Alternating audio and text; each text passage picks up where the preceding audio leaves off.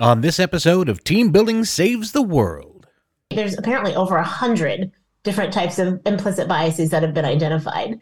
Oftentimes we're told, well, it's business. You can't make it personal. It's not personal. Well, you can't not make it personal. There's no getting around it. Now, that doesn't mean it has to turn into a therapy session. We solved the problem. Everything is awesome. No. I have yet to meet anybody except for Prince Harry, who's, and even he's got some troubles. Okay. He wouldn't have written a book.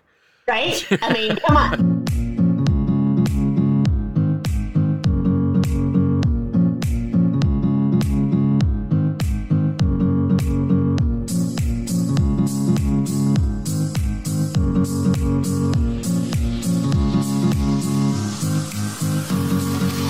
Hello, team. It's me, your old friend Rich Renensland, host of Team Building Saves the World, the show where I speak to thought leaders from around the world discussing variable strategies and tools to help you and your team build a better work environment.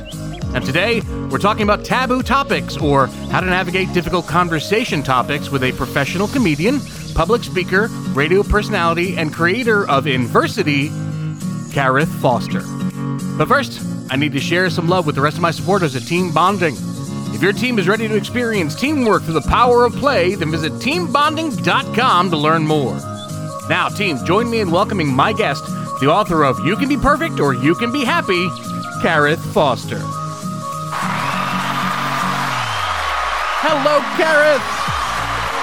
Thank you for having me, Rich. Thank you, Gareth. Thank you very, very much. So I want to start off by telling my audience a little bit about you and how you got involved in this industry. Absolutely. So, you kind of nailed it in the intro. I jokingly say I'm a recovered journalist. That's what I got my degree in. I moved to New York City after working at a local ABC affiliate. I moved to work for national TV. Barbara Walters was my first boss. I worked for The View. Okay. And bless her soul. And while I was there, I found stand-up comedy, or rather, it found me.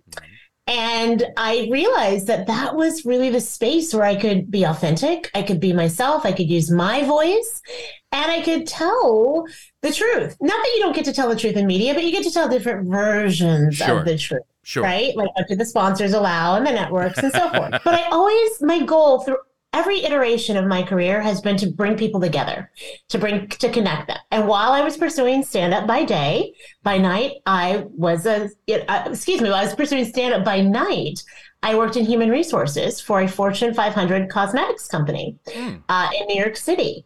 And so again, everything just had to do with how can I help people? How can I, enlighten people, educate them? And I just left that position when I got a call saying, hey, Gareth, you interested in a radio TV opportunity? And I said, of course, what, comedian worth their salt isn't. And they said, by the way, it's with Don Imus. And I said, nice. Nappy-headed hose, Don Imus, because that was the quote heard around the world that got him fired. Yep. And so I was asked to come on and be a co-host on his show to have a national dialogue about racism in America. And I remember being terrified because it's like, this is my reputation on the line. Do I join forces with one of the most reviled men in media? Right. Or do I use this as an opportunity to be a voice where there was a deficit? And so I said yes. And I was there for 2 of the 3 years of my contract. But what it led me to discover was, what are the conversations happening around diversity and inclusion, not just like in the workforce, but on college campuses. And of course, college campuses matriculate into the workforce. So like what is happening, and why have we been doing this for so many decades now? And things don't seem to be getting better. In fact, they seem to be getting worse. And tell us about Inversity. Is this how you came to found Inversity? It is. That was the catalyst for Inversity, because through my really deep dive into, the different types of programs and unconscious bias trainings and this, that, and the other, I realized, wait a second, we're doing the same thing over and over again, and it's not getting better. Isn't that the definition of insanity? Yeah. What needs to change? And what I realized was, it wasn't that the message was bad, it was how the message was being delivered. Like, yes, we should celebrate and be aware and respect other people's cultures and their identities and who they are. But if the approach is going to be to further divide us, which really is the prefix of the word diversity, right? DIV, divide, like we're shocked it's not working. Right. Right. Let's just put a twist in there. Let's still acknowledge, honor, respect who we are, what we bring to the table, our backgrounds, our heritages, everything, about our identity. But let's shift the focus from what separates and divides to what do we have in common? How can we be truly inclusive? But most importantly and powerfully, how can we be introspective, right? Meaning understanding your value and worth so you can then see it in someone else. So we've been working from the outside in for decades now. Now we got to work from the inside out because that's where real change happens, right? You can lecture somebody till they're blue in the face or you're blue in the face. Everybody's blue in the face. But if you're not reaching their heart, if you're not making it personal, if you're not connecting them to the experience, nothing's going to change. And in fact, what it can create is a lot of resistance, a lot of resentment, right? Especially if it's being done in a way of you're a victim because of who you are and how you're seen in the world, or you're a villain because of who you are and how you're seen in the world. And it's not fair. It robs people of their agency. And it's not really shocking why it hasn't been working. So give us some examples. What are some of these topics that people just really either have not correctly been talking about or can't even begin to discuss? Sure. I think one of the biggest mistakes people make when they're talking about bringing in like diversity, DEI, diversity, inclusion, belonging programming is they think it's a two-way street. And one of the lanes is that the end result is that everybody's going to get along afterwards and see everything the exact same way. Right. And quite honestly, isn't that the antithesis of true diversity? Yeah. It's not to have everybody thinking the same way. It's to create a culture of respect and value. But we're supposed to have diverse thoughts, ideas, experiences. That's what makes it a special environment to be in, because you're getting those influences from people who have different lives. The other lane that I think people get caught up in is thinking that diversity is just about someone's ethnicity. Or, some people say race. I don't say that because there's only one race, the human race. Like that's the reality, right? Sure. But that's the term that's used, ethnicity/race, gender, and sexuality. Real diversity is, again, diversity of thought, ideas, neurodiversity, right? People's socioeconomic status, their backgrounds, their political views. Like it's so much that really encompasses what true diversity is. Yet when the focus is only what your skin color is, which bathroom you use, we're bound to really run into trouble. So where can this begin? How do we start having these conversations? I mean, let us say that I'm somebody who has hired you in because I don't even know how to begin having these conversations with my people. That's where a lot of people are, quite honestly. I find that a lot of the work that I do is corrective and protective, right? Corrective because they've had somebody come in, do DEI work, and it's gone terribly wrong. Like it took a left turn. Because again, they just were following the two lanes that they think it's supposed to be. Right. It's not a 2-lane street. It's a 6-lane highway. Okay. It's protective when there are people who are like saying what you just said. I want to have an inclusive environment. I want to have an environment of belonging that celebrates diversity, but I want to do it well. I want to do it thoughtfully and compassionately. And I say, you found the right person, because that's what I do. And I think I set the stage by first sharing what Inversity really is about, what our goals are within Inversity. And as I stated earlier, it's not about creating enemies of one another. It's not about creating victims of one another. It's understanding that yes, we have had different experiences without question. Yes, the way our world works and society puts us in these categories and labels us, it sucks. It's not fair. But guess what? We have the power to defy those labels. We have the power to say, you know what? I'm not going to subscribe to that narrative. And we have the power to understand that we are human beings having a human experience. And while it may not be exactly what someone else is, if we can invoke what I call the CARE methodology, right? 4 things: conscious empathy, learn how to be active listeners, react responsibly, right? Respond in a way that doesn't act as a catalyst for a powder keg, right? If we can figure out how to communicate in a really healthy way where we can disarm people, where we can, process things before jumping the gun and making assumptions, where we can have healthy, conscious communication, we're there. And the E in care is environmental awareness, because all of this has to start with being aware of the fact that we all have biases, every single one of us. And the idea isn't to wag the finger in the face, oh, you're a terrible person, you need a timeout. It's understanding, A, what was that bias that came up for me? And by the way, there's apparently over 100 different types of implicit biases that have been identified. The most popular of which is affinity bias, right? I call it the birds of a feather. Okay. Bias, right? Because we are attracted to people who are like us. Yeah. Who sound like us, maybe who look like us, who went to the same school as us, or from the same part of the world as us, right? That's natural. That's not a bad thing. It's just understanding when that's coming into play, and that's keeping you from missing out on an opportunity, an experience, a relationship. Let's go back just a little bit. Again, going with that, I'm somebody who wants to hire you to bring you in. Even before that, what should I be looking for within my organization, within my subordinates, let's say, to know that I need someone like you? Okay. Well, I think as a leader, you have to ask, why am I doing this? What is my why? Okay. Am I doing this because I want to look good, right? Not just for my employees, right? But for our customers. Like, are the optics something that I care about a lot? Which we saw a lot of that happen after 2020 and George Floyd. And a lot of companies like, oh, we gotta hire a chief diversity officer now. We gotta get some affinity groups. We gotta do something. Right. But were they sincere in that? Or was it, we gotta catch up because otherwise we look bad? Are you a leader who says, you know what? I want to create a healthy culture where people feel like they belong and they're included, because I understand that when that is a factor, retention is higher. So much of this is really numbers. It's a numbers game. Like, yes, it's personal, because there's no way you can have a conversation around diversity and inclusion and it not be personal, because we're talking about who we are and what we bring to the table. But the reality is, if you are not making sure that you have a healthy culture, you're going to be losing money left and right, because it costs money to replace people. It costs money to hire people. It costs money to recruit. It costs money to have these trainings over and over and over again. And nothing's changing. Nothing's shifting. It costs hours of HR when there are complaints, when there are issues.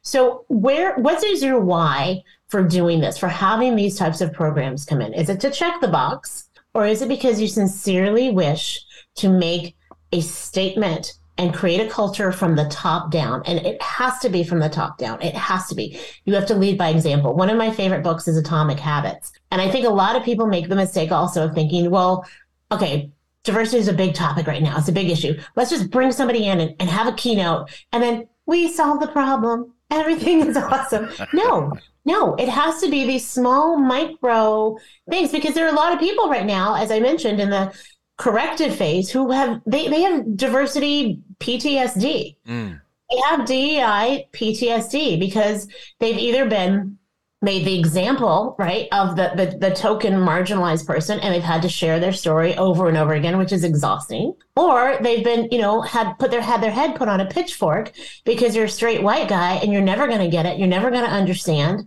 You're evil just for being you. Like, that does not work. Right. So if you can find a way, and this is what I teach, how do you integrate these lessons that aren't, I hate that it's even under the umbrella of diversity, because it's really learning and development. It's really communication. It's really compassion and empathy. And yes, they translate into diversity, but I think we need to maybe even step away from it being under that umbrella per se. How do we teach that, though? How do you even begin to try to, because you're talking about people who are anywhere from 20 years old to 50s and 60s. How do you teach them empathy? Because I have yet to hear anyone, as many times as that has come up as the overall success rate of you want to be a successful business, you want to be a success with other people surrounding you, you need to learn to be empathic. How do we teach it? Make it personal. You have to make it personal. And, I mentioned that I'm a former stand-up comedian. I actually just headlined a show for a town, but I try to, it's like the mafia, right? You try to leave and it pulls you back in. But one of the gifts that I received from doing stand-up for so long, working from Washington State to Washington, D.C., is becoming a master communicator. And within that is learning how to speak to people where they are, not talking over their heads, not speaking down to them. Because the number one rule in comedy, it's be funny, but it's know your audience. Right. And I think a lot of people who do this work, they just go in with their stats and their figures and their metrics and this is how you should do it, and this is how you should behave, and this is what you should say, and this is what you shouldn't say, without reaching people where they are, without talking to them, without hearing them, and without getting them to understand how you can be compassionate, how you can grow your empathy. And it means being vulnerable. And that also is what stand-up comedians are. We're not, if nothing else, it is the most vulnerable art form in the world, because it is all you, for complete acceptance or complete rejection, trying to get people, complete strangers, to laugh at something that you think is funny too. But in that realm of being a master communicator, it's learning how to convey an idea, a thought, a notion, a concept, so that everyone gets it. And that's how you teach empathy. You have to reach people. You have to be empathetic yourself. Right. Truly, to be able to teach other people how to do it. Now, am I perfect? Absolutely not. Do I have issues? Do I have times of bias? Without question. And so, I have these moments, I call them empathetic insights, right? Or empathy insights. Where you just try to catch yourself during the day. Perfect example. I had to leave for a flight to New York a couple months ago. And my younger daughter was coming with me. My older daughter and husband were coming later. And it was no o'clock in the morning. We had a 6 o'clock flight. The car was coming to get us at 4. And she is a night owl. And while she's a little string bean, when a child is knocked out, it's dead weight, right? I mean, and I remember trying to dress her at 4 in the morning going, and I had an empathy insight. I thought, oh my God, this is what parents have to do of children who are incapacitated. Children who may be really high in the autism spectrum level. Right.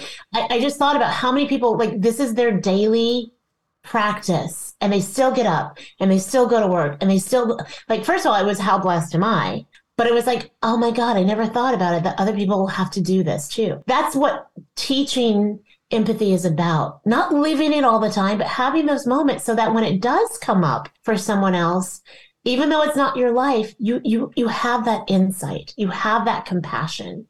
And I want to get further into this. I want to dig a little bit deeper and see some more experiences that you've gone through. But I need you to stand by for me for just one moment, if you may, because I need to take a second here and talk about a company I am very proud to be a part of, Team Bonding.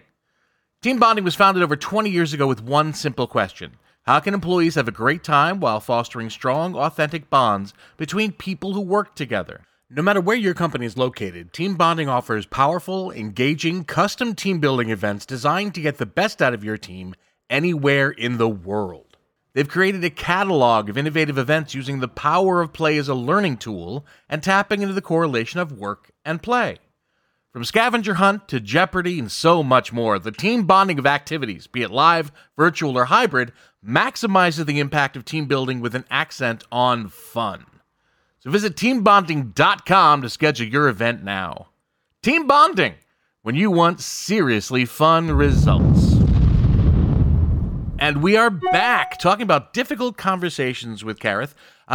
Let's go ahead. Let's keep going with more examples. Can you just give us, just from your own experiences, things that you have actually seen or had to help manage, without, of course, getting into specific names? No.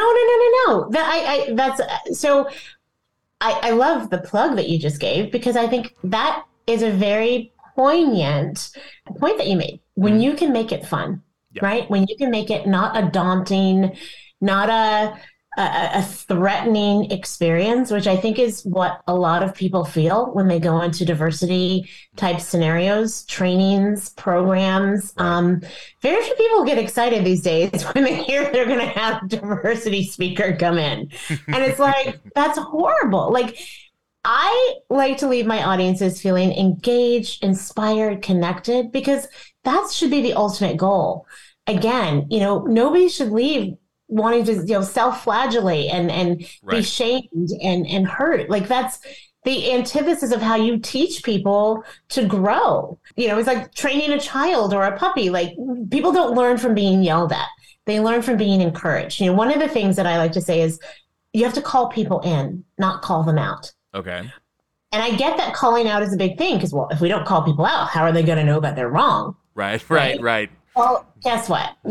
If people we don't know what we don't know, right? So this is where, and I use a lot of words that aren't very popular yet in corporate America, but like grace, like having grace, not just with other people, but with yourselves. We are learning. I mean, the world of diversity is constantly shifting and changing because guess what? There's always a new word to use. There's always a new term. There's always something that, oh, well, that means this now. So you can't say, people are trying to catch up and it's moving 100 miles a minute. And so we have to have grace with the people who aren't there yet. Right. We have to have grace with ourselves. If we screw up and allowing people to be human. And when I say that, I wrote a book called You Can Be Perfect or You Can Be Happy. Mm-hmm. Spoiler alert, there's no such thing as perfect. Is there such a thing as happy?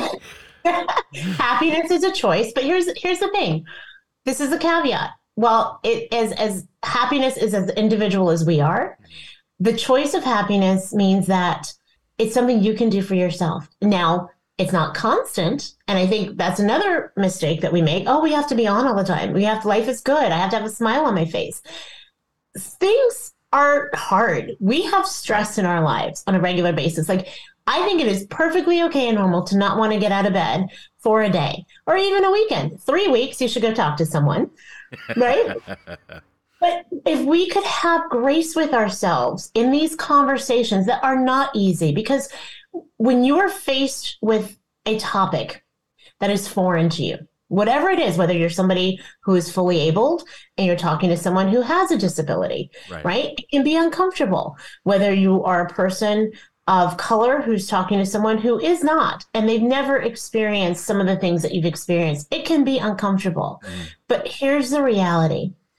We all know what it feels like to not be included. We all know what it feels like to be ignored, to be dismissed, to be rejected. We also know what it feels like to be included, to feel like we're part of something, to be encouraged, to be supported.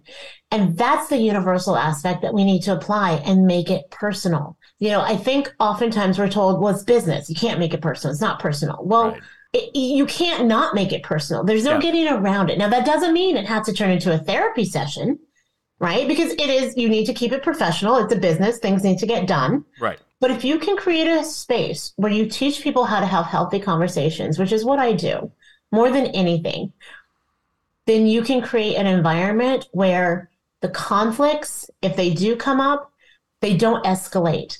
It doesn't turn into a powder keg. And again, understanding that the end goal isn't agreeing. It's not supposed to be agreement, but it's supposed to be understanding. Yeah. And respect. And often I'll use that. You remember that dress that went viral years ago? And some people saw it as blue and black. Yes. And some people saw it as white and gold. Right. And I'll use that as a really fun example. And do you even know the backstory behind that dress? I don't know. Okay, I'm gonna. Okay. A woman in England was buying that dress for her daughter's wedding. And she wasn't sure, so she took a picture and texted it to several of her friends. And some friends were like, oh, this is brilliant. We love it. And some people were appalled. They were like, I can't believe you would even think to wear white to your own daughter's wedding. And she's like, what are you talking about? And that's how it got started, right? Now, we know scientifically there's a reason why people saw it a certain way. It has to do with how your eyes take in light and the cones and all that good stuff, right? But I love that as an example of why people got so upset about it. Because everybody who saw it, first of all, thought they were right. Mm-hmm. I'm looking at it with my own two eyes. Yeah. Are you messing with me? Is there something wrong with me? You know what I mean? We go into this, what's happening here? Yep. But think about how often we see a scenario, same thing, but because we have different perspectives, it's different. Right. Kneeling at a football game versus dishonoring our servicemen and women, right? Yeah. How often does this come up, especially in conversations around diversity and inclusion, where because we have a very different perspective, we are seeing it completely differently. So that's why we have to figure out how to talk to one another to work through it. Now, that doesn't mean we're going to see it the exact same way, but at least we have the opportunity to hear what someone else's perspective is so we can understand them and their experience a little better. Speaking of which, talking about the different perspectives, I mean, there are now 5 different generations existing within the workplace. Talk about your different perspectives. What have you seen, first off, between the different generations right now? And how do you get the greatest generation to talk to the millennials and have everyone speaking with an air of empathy? It's a challenge. Sure. Like, no lie, it is a challenge because we're basically talking about people who speak different languages. Right. Right? We're talking about people who have automatically dismissed one another, whether it's because they're so young and they don't know anything, or because they're so old and they're just outdated and they're not relevant anymore. Inflexible, yeah. Right. And so the idea is to, again, create a space. And this is why I use humor, because it's a great neutralizer. When you are laughing, you can't frown. When you are laughing, I almost feel like it's kind of like the Trojan horse, right? Like I have a secret recipe. I'm the unicorn. The endorphins that are kicking off, the physiological effects that it has on the brain, and the way that it takes people who are normally on the offensive or the defensive, it lets those skates down just for a little bit. And that's when you have the opportunity to have the epiphanies and the aha moments. And I have had multiple sessions. So one of my favorite sessions ever, same session. Okay. And I had not older, like middle-aged, very militant Black lesbian come up to me and say, Karith, I am so glad that you came here. You said what you had to say, and these people needed to hear it. And it was amazing. And then I had this like millennial white guy, like Lily White from Utah, come up and say, Ms. Foster, this was the first time I ever felt included in a conversation about diversity. Very good. Same session. Nice. So I'm like, I know what I'm doing works. And again, the idea is to reach people where they are, to not exclude people, to not embarrass or shame people or put people on a pedestal or bury them under the ground, because it's about creating understanding. And I think because this has been in effect for so long, these D&I conversations, people are tired. But they also think like that we just need more of it, right? Like it's not working because we just need to do more of it. We just need to pound it harder. And it's like, do you understand that that's like yelling louder at a deaf person? Yeah. You're not changing how you do it. Like it's insulting, and B, it's not working. So we gotta make a shift. And I'm shocked that there aren't more people doing it. But it's like, I think some people think if it ain't broke, don't fix it. But it is broke. It clearly is broken. So I can't wrap my head around why people are still doing it the same way. What does that look like? What does a poorly done diversity and inclusion conversation look like? For example, there are certain exercises that people will do where they separate people into groups, again, based on, your gender, your ethnicity, and this is my favorite.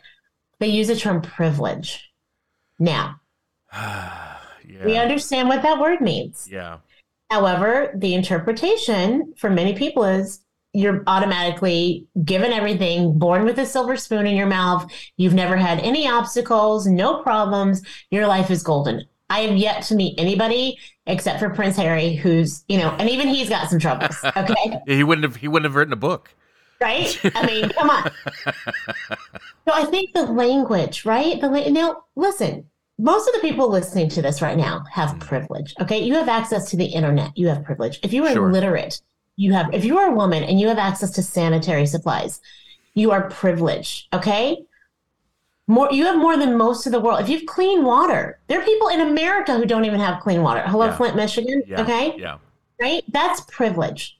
Now, there are advantages. And I think using that term, not that it's about softening the blow, but it's about getting people to understand that there are many things that can be an advantage. Sure, your ethnicity and skin color can be an advantage. Your height can be an advantage. Your level of attractiveness is an advantage.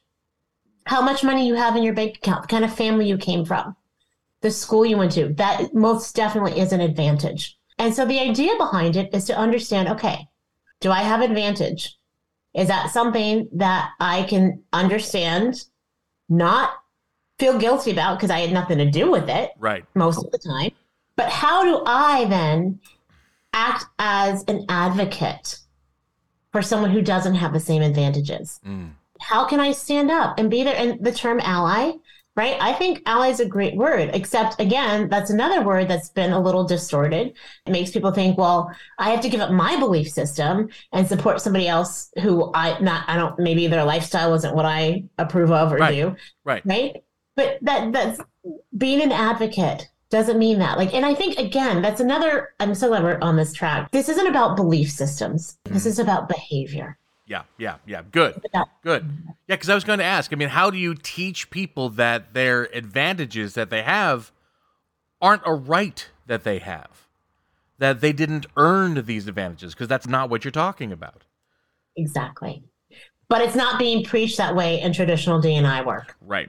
Well, we know, I mean, for however long you come in and you're involved in a corporation, the work must continue after you.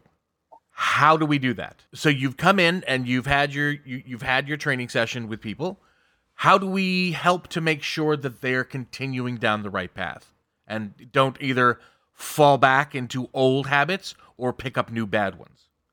Well, that's why what I do is not one and done. Everything I can do in my power to keep it from being a one and done, I do. Okay. And I have a curriculum right now that's 7 modules that has discussion guides that offer support for entire companies and organizations.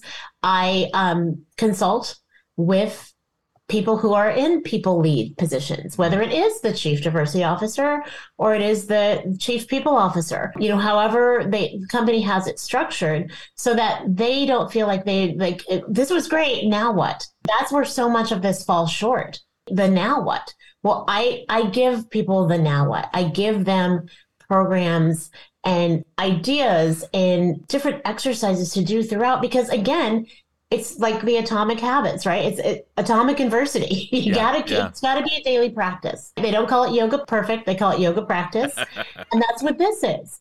And you're going to have ups and downs. You're going to have highs and lows. But the idea is not to get to a place where your business is in the news because of such a horrific, downfall, outbreak of just massive low morale, of an incident that got out of control that you weren't able to handle. Like, a lot of people do DEI work as a Band-Aid. Sometimes it's triage. Yeah. I want to be the probiotic. Okay. I want to be the vitamin B shot. I want to help keep you healthy. I want to keep you from getting sick. And you take that and you incorporate the philosophy and methodology of inversity to create an inclusive culture of belonging. Mm-hmm. And then you are set for the duration of your company if you follow the practices. What are you hoping for the future when it comes to I'm hoping to be out of work. I'm hoping that this isn't an evergreen business. I swear to God, I'll come in, do my thing, and I'll retire. I'll invest my money in some stuff and let me go live on an island somewhere. That's what I hope for. Okay. And I sincerely do mean that. I think it's kind of disgusting that there are people who bank on the fact that they will be called in every year. Yeah. Making, 5 figures or so for a talk or a program, and they know they didn't change anything. I wonder if they do know that. Part of me wonders, and part of me wonders if they don't, and they're just I don't know why it's not working. But maybe they're whatever, I got a secure job. A few years ago, diversity was an $8 billion a year business. It is projected in 2025 to be a $20 billion a year industry. So it's getting almost like the medical industry in the let's not cure, let's just heal symptoms. We don't have healthcare. We have sick care. And we don't have diversity that's solving problems. We have diversity that is drudging things up. Do you think that the incoming millennials can help with this? Absolutely, I do. Because I think that, quite frankly, they are some of the most empathetic people on the planet. Now, with that being said, this is where personal responsibility needs to come into play. And that's a big part of the work that I do. Okay.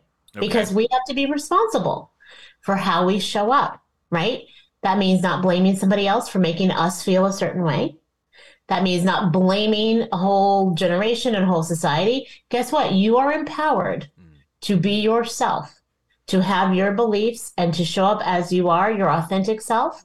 But that doesn't mean that you're vindicated when you make somebody else feel bad for how you feel, or you're vindicated when you are supporting someone else by calling somebody else out, not in, because it makes you feel like a better person, like you're a good person. You be a good person by living like a good person, by being respectful, by honoring yourself, by honoring everyone else. Tearing other people down doesn't make you a good person. You're equally as wrong as the people who did it ignorantly. Yeah, I was having a conversation with my teenage daughter the other day where she was very irate about the fact that the world, as messed up as it is going to be up to her and her generation to repair. And she's like, how did you guys let it get this bad? And I was like, I'll be honest with you, honey. I've had this same talk with my parents. And your grandparents, they had that same talk with theirs. So maybe it's time for you kids to stop asking that question and find a new dialogue. Yeah. Let's hope they do. Let's hope they can. I mean, and all we can do is help them along the way, because it is their world to inherit. That's it. And I think, that introspective part of adversity, most people don't like themselves. Most people wake up in the morning, look in the mirror, and say horrible stuff. Oh, look at that cellulite. Look at that pimple, that blemish, that, right? That hair. And then we're supposed to be kind to other people. We can't even be kind to ourselves. Yeah. So it has to start with teaching people to value themselves so that they can then see it in somebody else. And that's why this work is so important. That's what adversity, the root of it, is really about. Because we can't change anything unless we change what's going on here. Fantastic. Oh, I love that. At first, I thought we were going to end on a real downer, and that would have been bad. But you turned it right around. Thank you so much, Gareth. Thank you for coming out and being a part of this today. For the start of our season 4 of Team Building Saves the World, I think this is a fantastic launch. Thank you so much for being a part of it. My team out there, please give a huge round of applause for my guest, Gareth. That's them. That's all of them out there. They're just applauding you. It has nothing to do with a soundboard or people I keep chained up under my desk. Thank you again for coming on board. My pleasure. For my team out there, is there any way that they can find out more about you, or, for example, how to find your book? Absolutely. So, fortunately, there are not many people named Karith, and even fewer named Karith Foster. So, Karith is Karith. Foster is Foster. And I am reachable on social media, LinkedIn, Instagram, Facebook, at Karith Foster, Twitter, even though I should be better about tweeting. And Inversity, INVERSITY, InversitySolutions.com is a website where you can learn more about it. And if you can't remember all that, you can even go to Karith.com and that'll send you there. And that's where you can find my book. And you can also find You Can Be Perfect, or You Can Be Happy on Amazon. All right, Gareth, I hope you've enjoyed being here as much as I've enjoyed having you. It's been a treat. I'm glad. I am so, so glad. But hold on to your socks now, because it's time for my speed round. Oh, yes.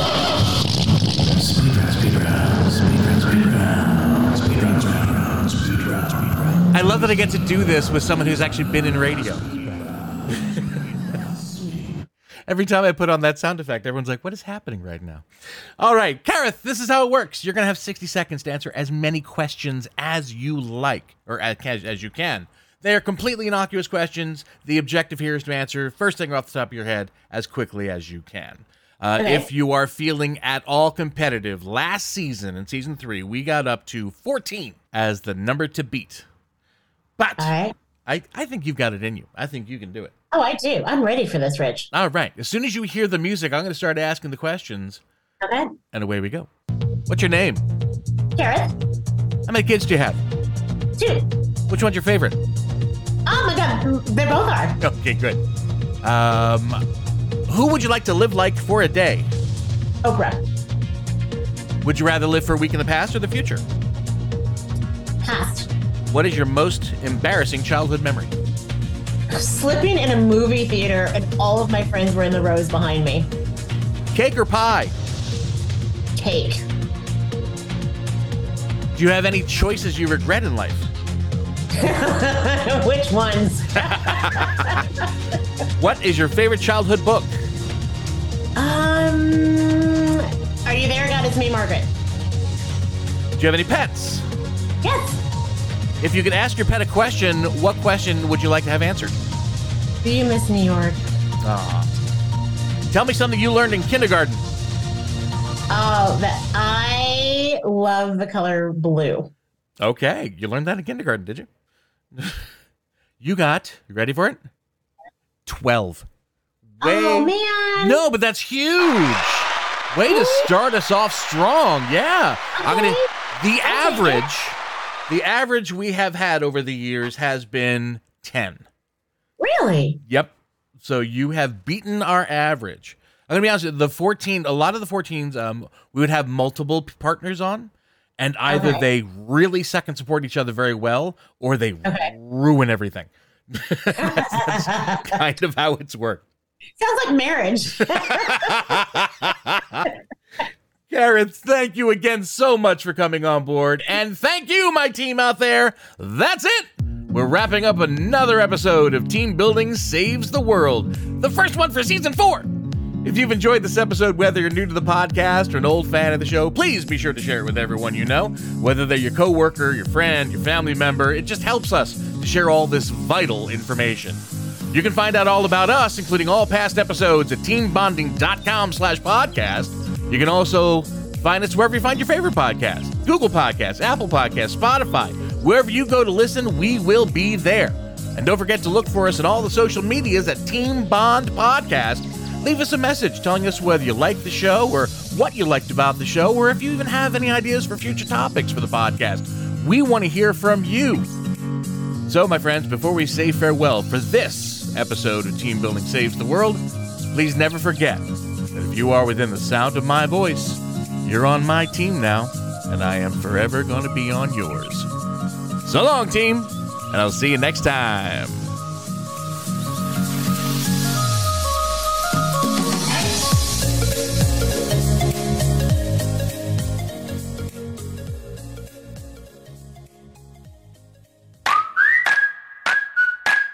It's been said that you learn more about a person in an hour of play than in a year of conversation. So why not put your coworkers to play with the help of the team at Team Bonding? Team Bonding was founded over 20 years ago with one simple question. How can employees have a great time while fostering strong, authentic bonds between people who work together? Their catalog of innovative events includes scavenger hunts, Jeopardy, and much more. Each activity, whether live, virtual, or hybrid, maximizes the impact of team building with an accent on fun. Visit teambonding.com to schedule your event now. Team Bonding, when you want seriously fun results.